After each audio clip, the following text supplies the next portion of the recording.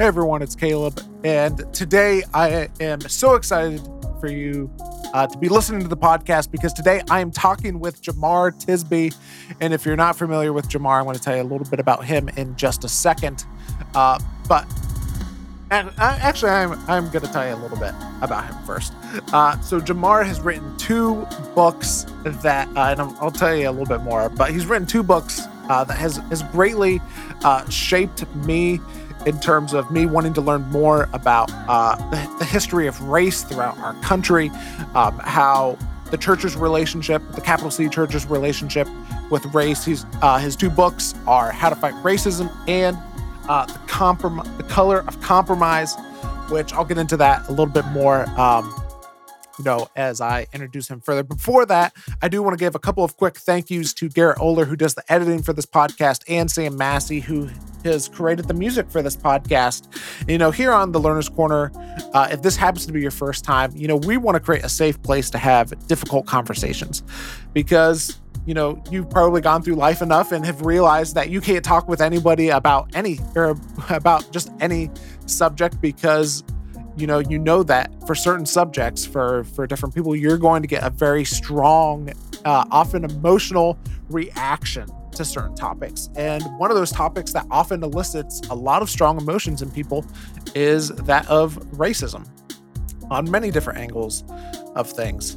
And sometimes that can make, it can be really difficult to have productive conversations around these topics. And especially, I don't know if about especially, but I was getting ready to say especially again, but in the last year or so, particularly since George Floyd was tragically murdered, and it's not just George Floyd, but it's with Breonna Taylor and Ahmaud Arbery, and just all of the senseless killings that have happened over the past several years as well. It has just seemed to make these conversations even more difficult to happen.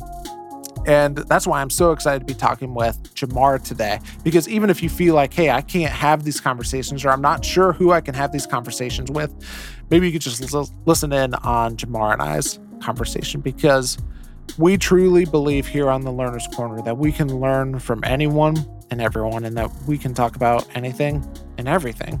And Jemar is somebody that I have been learning from for a long time, and I'm excited to introduce you to him. Or if you already have read several of his books or even listened to his podcast on The Witness, I'm excited for you to hear our conversation today. But before we jump into that, I want to give you a little bit more background on Jemar and tell you about him. So Jemar is the president of The Witness, which is a Black Christian collective where he writes about race, religion, politics, and culture. He is also the co-host of the Pass the Mic podcast. He has spoken nationwide at conferences, and his writing has been featured in the New York Times, The Atlantic, and CNN. He is studying for a PhD in history at the University of Mississippi with a focus on race, religion, and social movements in the 20th century. And as I mentioned earlier, he has released two books, which have been some of the best books that I've read here in the last couple of years. The first one is called The Color of Compromise, The Truth About the American Church's Complicity in Racism. And his most recent book, which just came out at the beginning of the year, is called How to Fight Racism, Courageous Christianity and the Journey Toward Racial Justice. And so, without any further wait, here is my conversation with Jemar Tisby.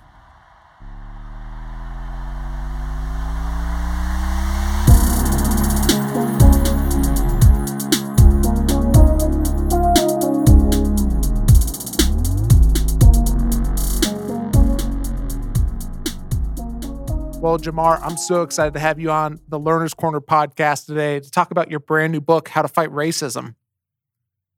Thank you for having me. The Learner's Corner. I like that name. Yeah. And just as we get started, anytime that I talk with someone who has either, wrote a book or in your case, started an organization like The Witness, I love hearing the story or the series of events that led someone to go, hey, I need to do that. I need to do something about this. I need to start this organization, write this book.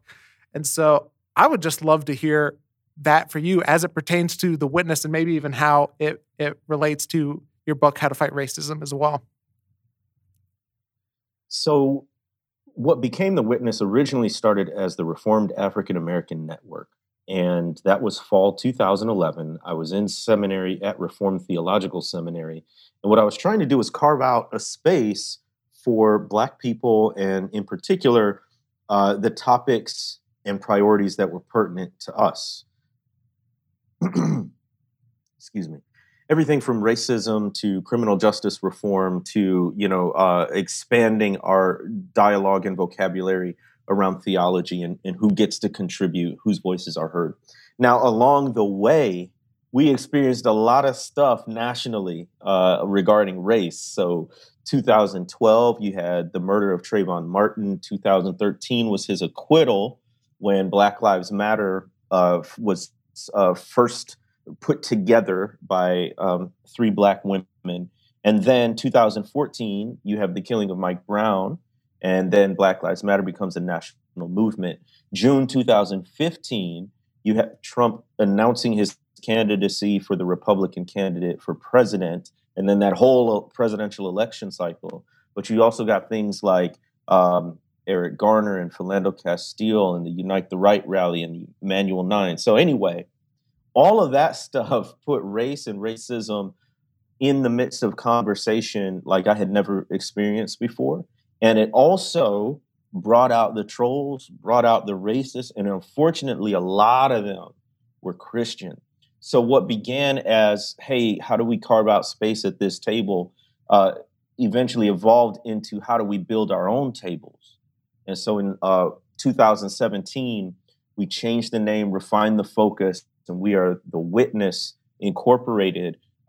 We have two divisions, a Black Christian collective, and our newest division is The Witness Foundation. And so what we're trying to do now is to focus on Black uplift from a Christian perspective. And we do that in a variety of ways, but what we're trying to do is talk about the expansive Black Christian experience from the perspective of pretty much millennials and younger, but definitely gleaning from wisdom from all kinds of sources. Mm-hmm. And you had mentioned like some of the backlash that you had gotten whenever you started talking about this, particularly whenever it comes to, The Witness and everything. Like, tell me what that was like for you whenever it's like, especially whenever it's from Christians, people Yes. who were supposed to be on, we're supposed to be on the same team. Yeah. And they're calling you out, hate. What did that feel like? What was that like? Well, there was so I was heavily involved in the Presbyterian Church in America, which is a Southern Presbyterian denomination. I remember going to this one church in Mississippi and giving a message on racial justice, that kind of a theme. Afterwards, this tall white guy, and I mentioned his height because he used his physical presence to try to intimidate me. He got real close, way up in my personal space, kind of leaned over me and was like shaking mad. And he said, "You didn't mention the gospel at all." And first of all, I was like, step off, kind of a response. But it was one of those moments that was so clarifying to me. Number one, the physical threat and danger that this kind of conversation evokes. And let me give a sidebar here. For folks who are inviting people, Black people, people of color, to talk about race, it is such an emotionally charged topic, especially for white people who more often respond with aggressiveness. You got to protect these speakers. When we get back to the point where we're doing events in person, do not ever leave a speaker alone, whether walking to the venue or from the venue, and especially right after they speak. That's when the most sort of heinous kind of comments and actions come about. So that's just a bonus. This work is hazardous, and by the way, there should be some sort of hazard pay incorporated in this, right? This is not the same as inviting a speaker to come talk about like dating or discipleship in general. This is a highly fraught topic. So that's just a bonus because I think your audience is important. But Yeah. that was just one instance of many, and it actually illustrates another point. Martin Luther King Jr. said, you know, in the end, we won't remember the words of our enemies, but the silence of our friends. And so it was really striking to me because after that sermon, when this man came up just so enraged, uh, the pastor of the church wasn't more than 5 or 6 feet away, if that. He totally missed the exchange. He had left me and was in his own conversation. And B, um, because he wasn't there, he had nothing to say. So it was, sort of like the guy who was enraged was one thing, but the fact that the person who invited me or the people of goodwill didn't speak up, that's even worse in a sense, right? Because you can expect the pushback, but it is always feels like a sense of betrayal when, the people who you thought were your allies end up shrinking back in the moment of adversity. Mhm. I mean, you had mentioned that, race can be such an emotionally charged topic. Any thoughts on what makes that so? Well, living in the South, and getting to know white people in the South, especially, it's a family affair. So, and you see these signs which are totally off base, but they are illustrative. Heritage, not hate. Usually, you see those signs in defense of flying the Confederate battle flag. Mhm. Um, and what I've learned from white folk in the South is when you're talking about racists, especially say like during the civil rights movement, or even in the more recent past, the '80s maybe, during the rise of the religious right, you're talking about uncles, grandfathers, you talk about mama and papa, you talk about cousins. It's within the family. It's very personal in a way that is typically not with Black people and people of color, in the sense that you have those racists in your family and you know them not simply or purely as racist, but as, family members or very good friends. So I think it evokes a response because it is so very personal. And when you say, hey, this is part of your upbringing, this was some of the bad teaching that you inherited, you're calling into question a person's entire identity, a person's entire social network. The heritage not hate part speaks to the idea that to the extent white people recognize the culture they have, it is absolutely wrapped up in racism and white supremacy. And so to point that out is to, for some people, feel a sense of aggrievement or being attacked for their entire sort of history. But the unfortunate truth is that's the reality. Like all those good associations you may have with individuals or the people in your social network or your history and your culture, I'm sorry, it's tied up with racism and white supremacy, and you got to deal with that. Mhm. But there are a bunch of folks who refuse to do so, and I think those are the ones who get the most angry. Yeah. One of the things, that I caught just reading the book is you mentioned your experience as a middle school principal, and I would just love to ask, how has your time as a middle school principal shaped who you are today and your work at The Witness and how it's prepared you for the work that you're doing right now? I definitely learned more than I ever taught. My first career was as an educator. When I was in undergrad at the University of Notre Dame, I majored in American Studies and absolutely loved it. But graduation is looming. I'm like, what on earth can I do with this degree?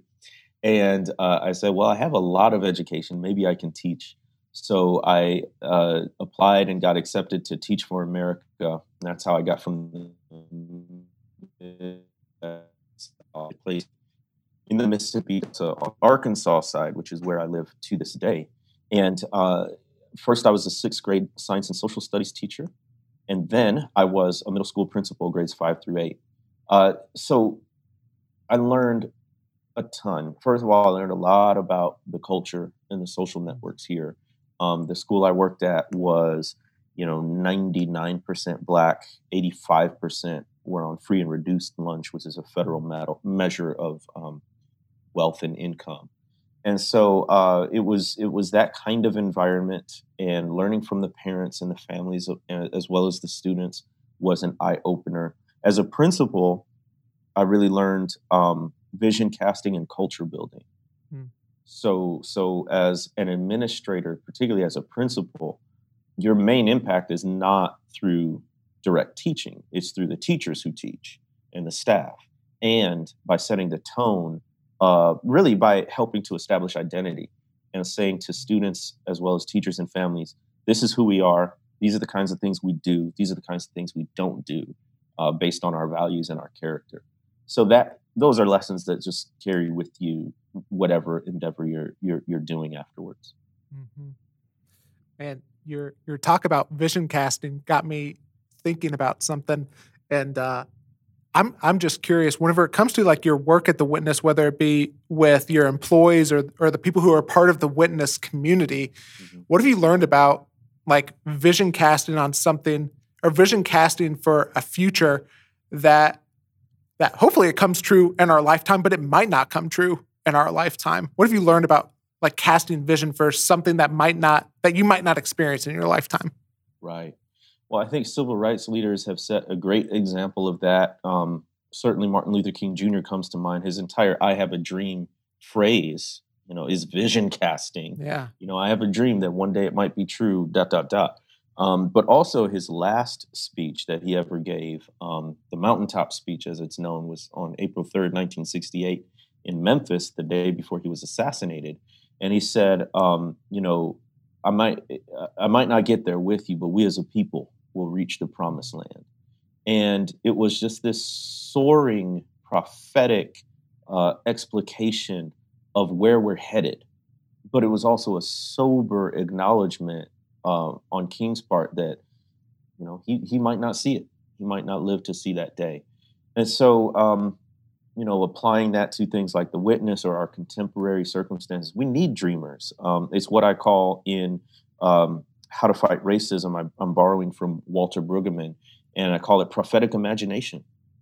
So we have to be able to envision a reality that's different than the one now. Otherwise, we won't know what to work toward, what to journey toward.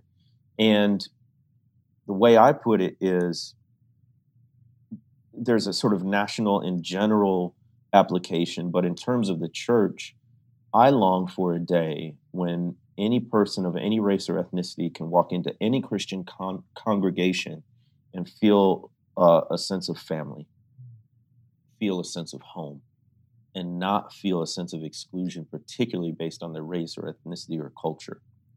And that's what we're moving toward. Mm, that's powerful. One of the things that I think is just so apparent. I mean, we've talked about it here in the conversation with your background, and even it's if people have read How to Fight Racism or even Color of Compromise, is so apparent. Is you talk about the importance of understanding our history Yes. whenever it comes, and I'll say something and you can comment on too. Which is important in race, but bigger than that as well. Just I think our whole lives as well.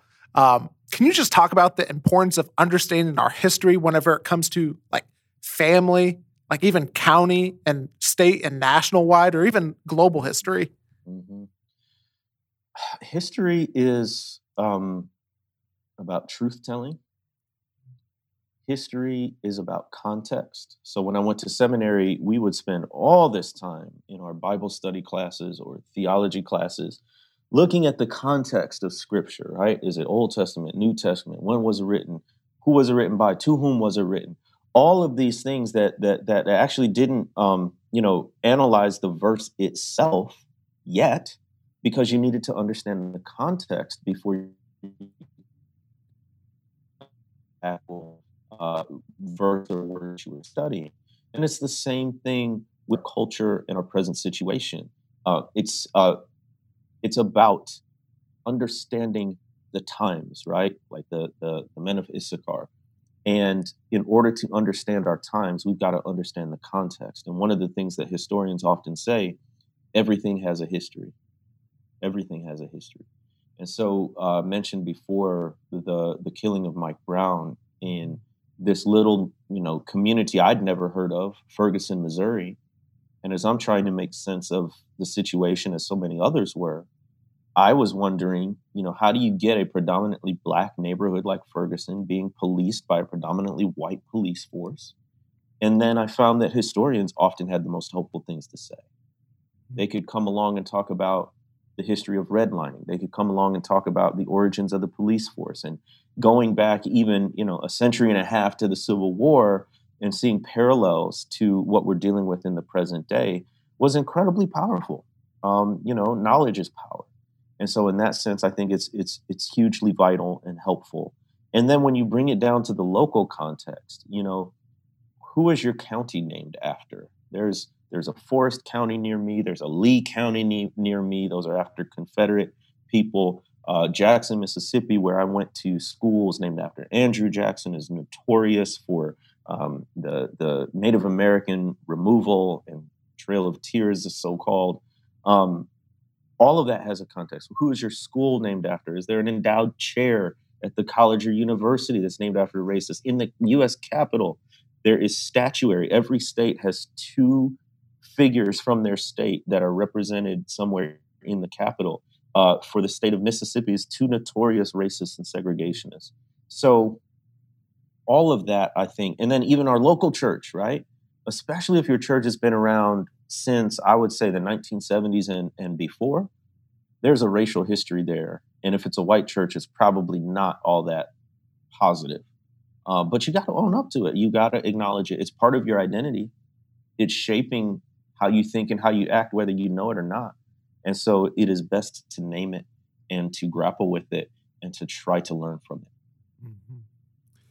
What are some of the things that you do or the practices that you have that help you get like a good picture of what the accurate history is?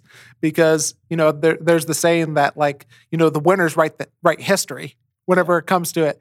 And so sometimes we can have a slanted view of history depending on who we're reading from. And so what are some practices? What are some things that help you gauge, hey, this is like an accurate portrayal of what really happened?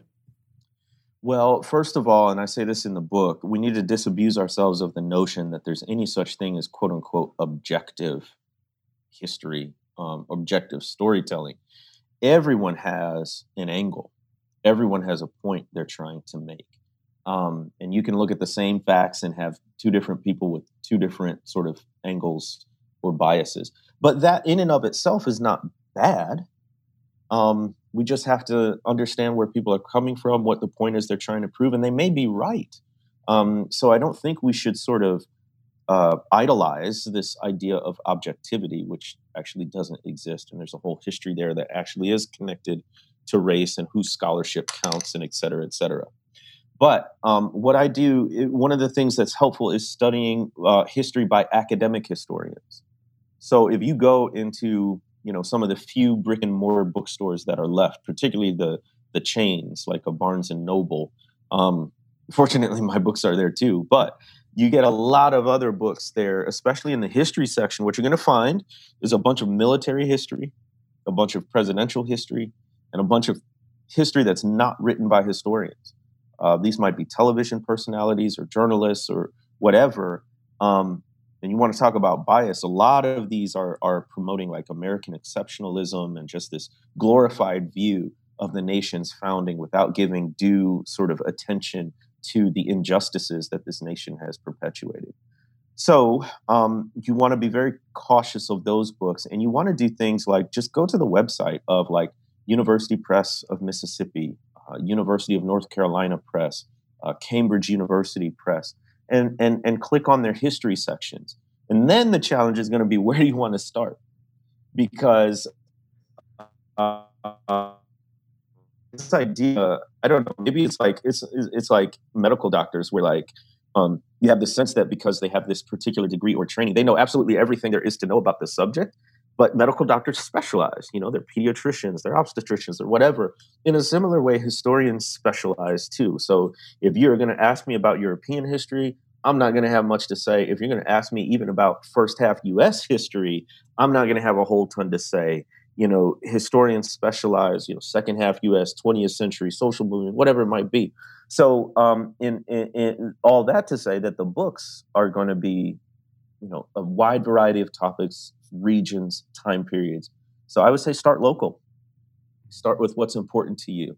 Look at start with a historical survey. So maybe it's a historical survey of the state you're in or the denomination you're in, or something that's connected to you, and then see what interests you, and you can sort of narrow it down as far as topics and ideas. But a big part of that is learning from academic historians. The other thing is going to primary sources. So a big deal in the European Reformation was ad fontes, back to the sources, which meant back to the Greek and Hebrew and Aramaic texts to translate the Bible for themselves. But in terms of historical study, you can go back to the Articles of Secession for South Carolina and Mississippi and see how the Confederacy articulated the fact that they were seceding because they wanted to preserve slavery. You don't have to take my word for it. So you can look at all these documents, and in a digital age, they've never been more accessible. So going to those primary sources and making sure you're hearing it straight from the historical actors themselves. Mm-hmm. I think one of the things that I've noticed in just conversations that I've had as it pertains to race or racism is that there sometimes tends to be a resistance towards how our history has impacted us, Mm-hmm. or how it has affected our context today. Yeah. And I would just love, any thoughts on maybe what contributes to that mentality of, hey, the past is in the past?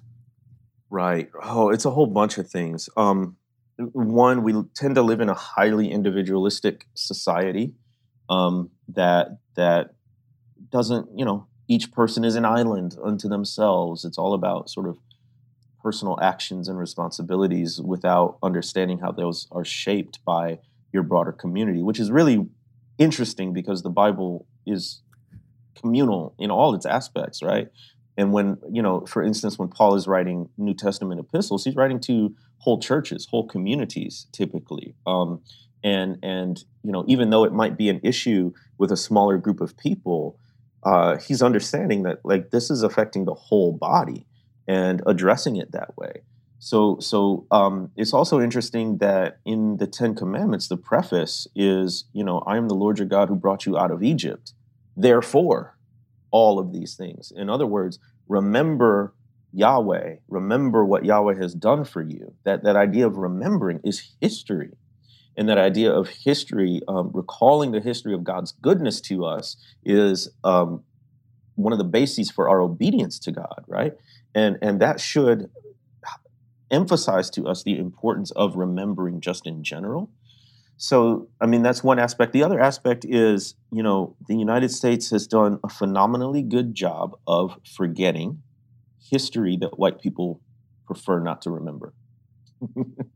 History that white people prefer not to remember because for Black people, even though our history has been hidden from us, we have to remember the kind of challenges, the oppression, honestly, that we faced in order to try to overcome it in the present day. Now, that's not our whole story, but that's a big reason why we have such good memories.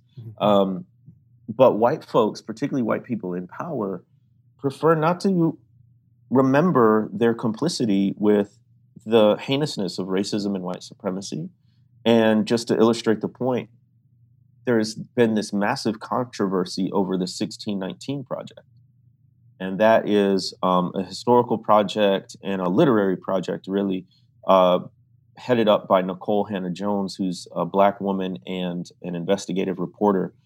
And she just had this thesis, what if we took 1619, which was when 20 and odd Negroes were brought to the coast of colonial Virginia, and is widely sort of looked at as into race-based chattel slavery. If we took 1619 as the founding year of the nation, instead of something like 1776 and the Declaration of Independence, which is characterized as this sort of noble throwing off the shackles of Britain to become, an independent United States. What if, the nation's true origin has much more to do with racism, white supremacy, race-based chattel slavery than many people would like to admit? And there was such a backlash and outcry. I mean, even to this day, you have state legislators proposing bills to prohibit and forbid the teaching of the 1619 Project. In my own state of Arkansas, it was also attached to funding that if you got, quote unquote, caught teaching this, you could be penalized by losing some of your state funding for school. And I think that backlash and that reaction is part of a vigorous effort to remember an imagined past that is much more triumphal. Yeah, there was slavery, there was racism, but we're over that now. Or that was just, a much smaller part of the story. And the bigger story is democracy, liberty for all of that stuff. We got to get over that. And we got to tell the truth to do it. Yeah. One quote that you have, that you quote someone in the book is from William Faulkner. And, he said, the past is never dead. It's not even the past. And I would just love just your thoughts of what that means to you. Right. I mean, iterations or that sentiment has been expressed in many ways by many people. But I also include a quote from James Baldwin in there to that effect. But it's simply the idea that we are vessels of the past. We are vessels of the past in that we carry it within us. Consciously or not, it is there. So whatever your perspective on race is right now, this moment as you're listening, that's been shaped by your parents, who were shaped by their parents, who were shaped by their parents. And so that narrative, that historical narrative matters. How we get to the point, a lot of conversation as we record this, Texas has a massive winter storm and power outages because they weren't prepared.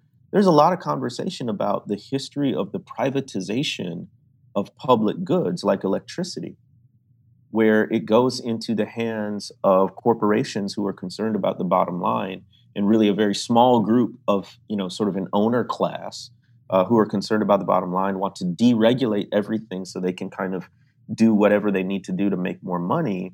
And then when a natural disaster like this comes along, because everybody's sort of been paying attention to the bottom line and not really about the public good, well, then everyone suffers, right? Now, whatever you think of that particular instance or not, the point being, what we're experiencing now, what we're going through now, you could take anti-Black police brutality, has a very long history connected to what the purpose of police forces originally were, which is tied to controlling recently freed enslaved people.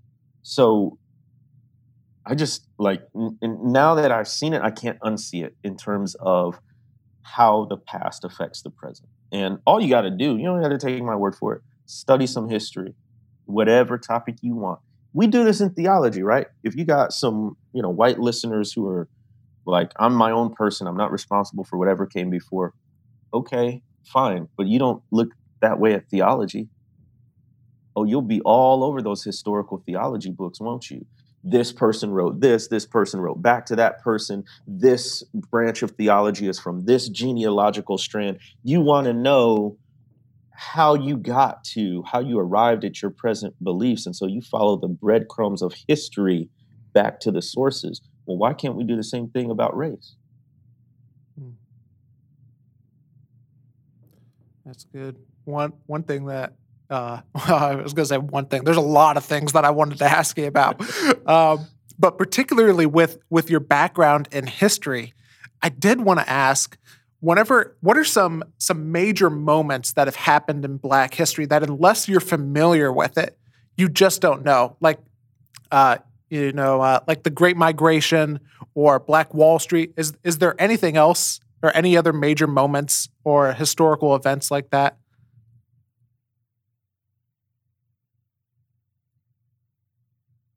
Oh, there's so many because we're just so historically illiterate. But a couple I'll mention, 1619, and Mhm. understanding the significance of uh, the growth and advent of race-based chattel slavery, particularly how Christians propped it up. I mean, you got missionaries and so-called Christian plantation owners that are figuring out ways to perpetuate race-based chattel slavery, even as they're calling on the name of Christ.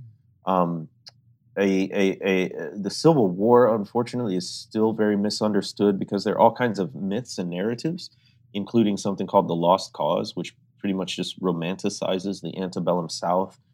Enslaved people were happy, plantation owners were benevolent. You had the occasional hiccup, but that was the exception, not the rule, et cetera, et cetera. So even an understanding of the causes of the Civil War, which I outline in The Color of Compromise in the chapter on the Civil War, I give five causes. And one of them is the Fugitive Slave Act of 1850, which says that even if an enslaved person escaped a plantation in the South and made their way north, basically any white person could recapture them, even in a northern state. And it effectively deputized the white population to police black bodies. And oftentimes, unfortunately, even people who were born free, if you were in the wrong place, the wrong time, across the wrong person, you could be accused of being an escaped slave and sold down the river, as they say. Mhm. So the 1850 Fugitive Slave Act, a hugely under-examined period by the sort of general populace, is the Reconstruction period, and what immediately followed was Redemption, Mm. which is chillingly named because redemption should be good news, but in this case, it meant taking back the South for white people. So studying that period, 1865 to 1877, is Redemption, and then the period immediately after, or is Reconstruction rather, and then the period immediately after was called Redemption, and you get things like the Ku Klux Klan and lynching and the rise of Jim Crow. And then lastly, like the civil rights movement, we have this very romantic, rosy picture of the movement that, centers on Rosa Parks, Martin Luther King Jr., the Civil Rights Act, and that's pretty much it. But there's so much more to know from the different organizations involved, how SNCC, this, Student Nonviolent Coordinating Committee, differed from the SCLC, Southern Christian Leadership Conference, which Martin Luther King Jr. started. How different individuals like Ella Baker differed from, leaders of the NAACP or the SCLC. There's a lot more that goes into it. So you really can't go wrong Yeah. wherever you want to start. Yeah. And kind of a similar vein of thought, but I wanted to ask, who are some of the historical figures in Black history that are important? Because, and the thing that got me, I don't know if you've had a chance to see it, is the new movie Judas and the Black Messiah with Yeah, I Fred haven't seen it Hampton. yet, but I know exactly what you're talking about. Yeah, yeah, It's yeah. yeah, and so I just wanted, that just got me thinking of like, who are the Fred Hamptons that, unless you're familiar with it, you don't know about. Right, right. Well, again, I think we often think we know more than we do, even with recognizable names. Read Frederick Douglass' autobiography. He actually wrote several, but or there's a new biography written by David Blight, Blight. It's massive. It's a doorstopper, but it is fantastic. Frederick Douglass, Ida B. Wells for sure. Harriet Tubman. There's the movie out, Harriet.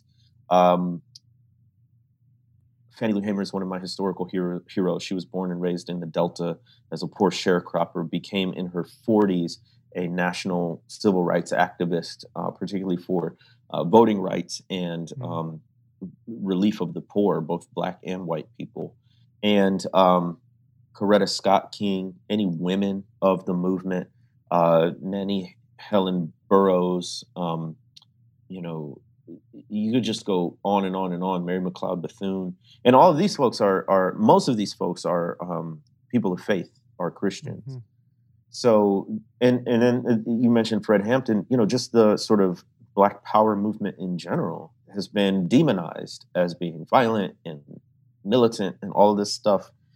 And when you look at what they're responding to, things like anti-Black police brutality, absentee landlords who permit appalling poor Black people from renting out their apartments and things like that. When you look at what they're protesting, would be enraged. And then the FBI surveillance that went into undermining these freedom movements. Oof, it's an ugly history, and it's not so far away. Mm-hmm. What's a question, or maybe a couple of questions about, Black history, racism, racial reconciliation that people don't tend to ask that you wish more people would ask? Who are Black people when it's not simply in relation to white people? Mm. So a lot of times we only study Black people and our opposition to racism and white supremacy.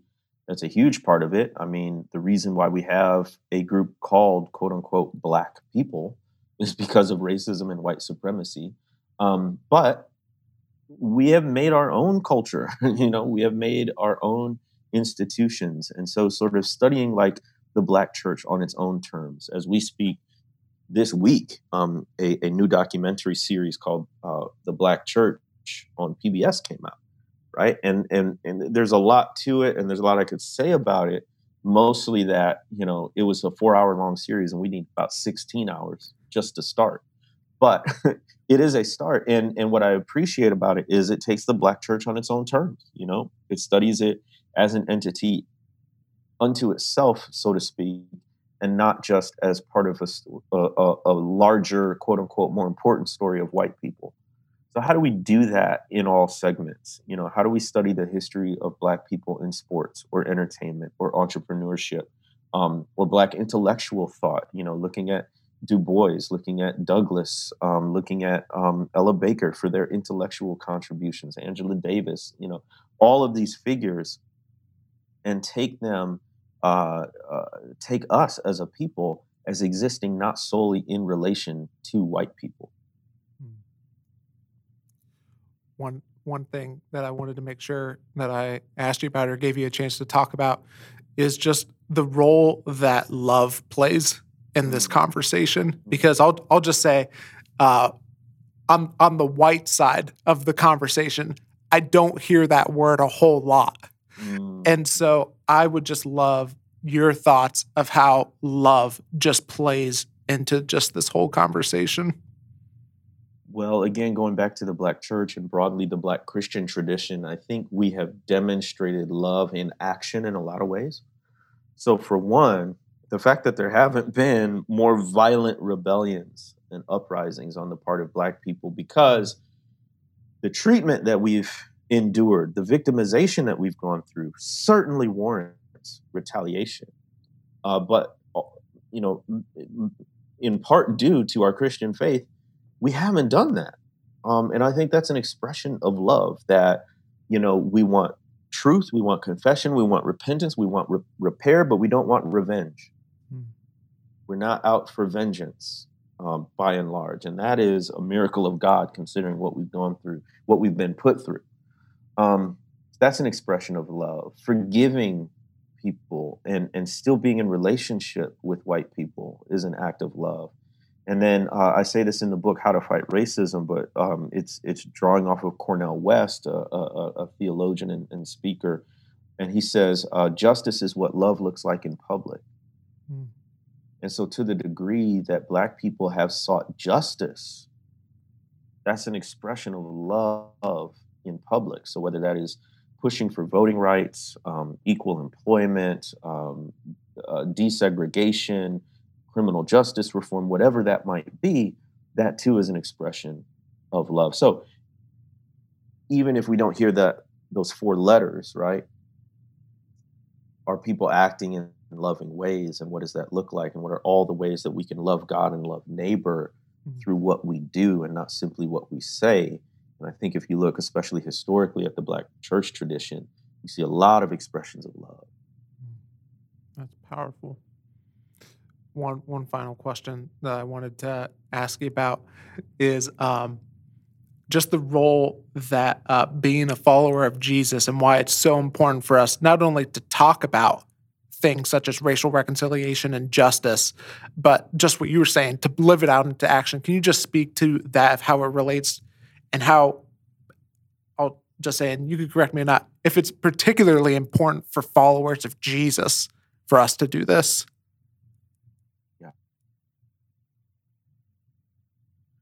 Well, it's first of all over the Bible and all up in Scripture that God has God's eye on the sparrow, on the little one, on the one tossed about by the storms of life, right?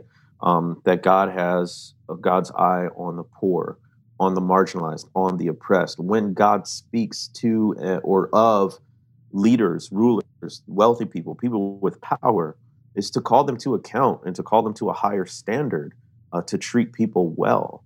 Where Jesus summed up the law in, love God, and the second is like unto it, love your neighbor as yourself. Like that's pretty comprehensive for how you approach politics, how you approach race and racial justice, all those kinds of things. The problem is so many people have been so invested in the culture and not Christ that they're confusing the two.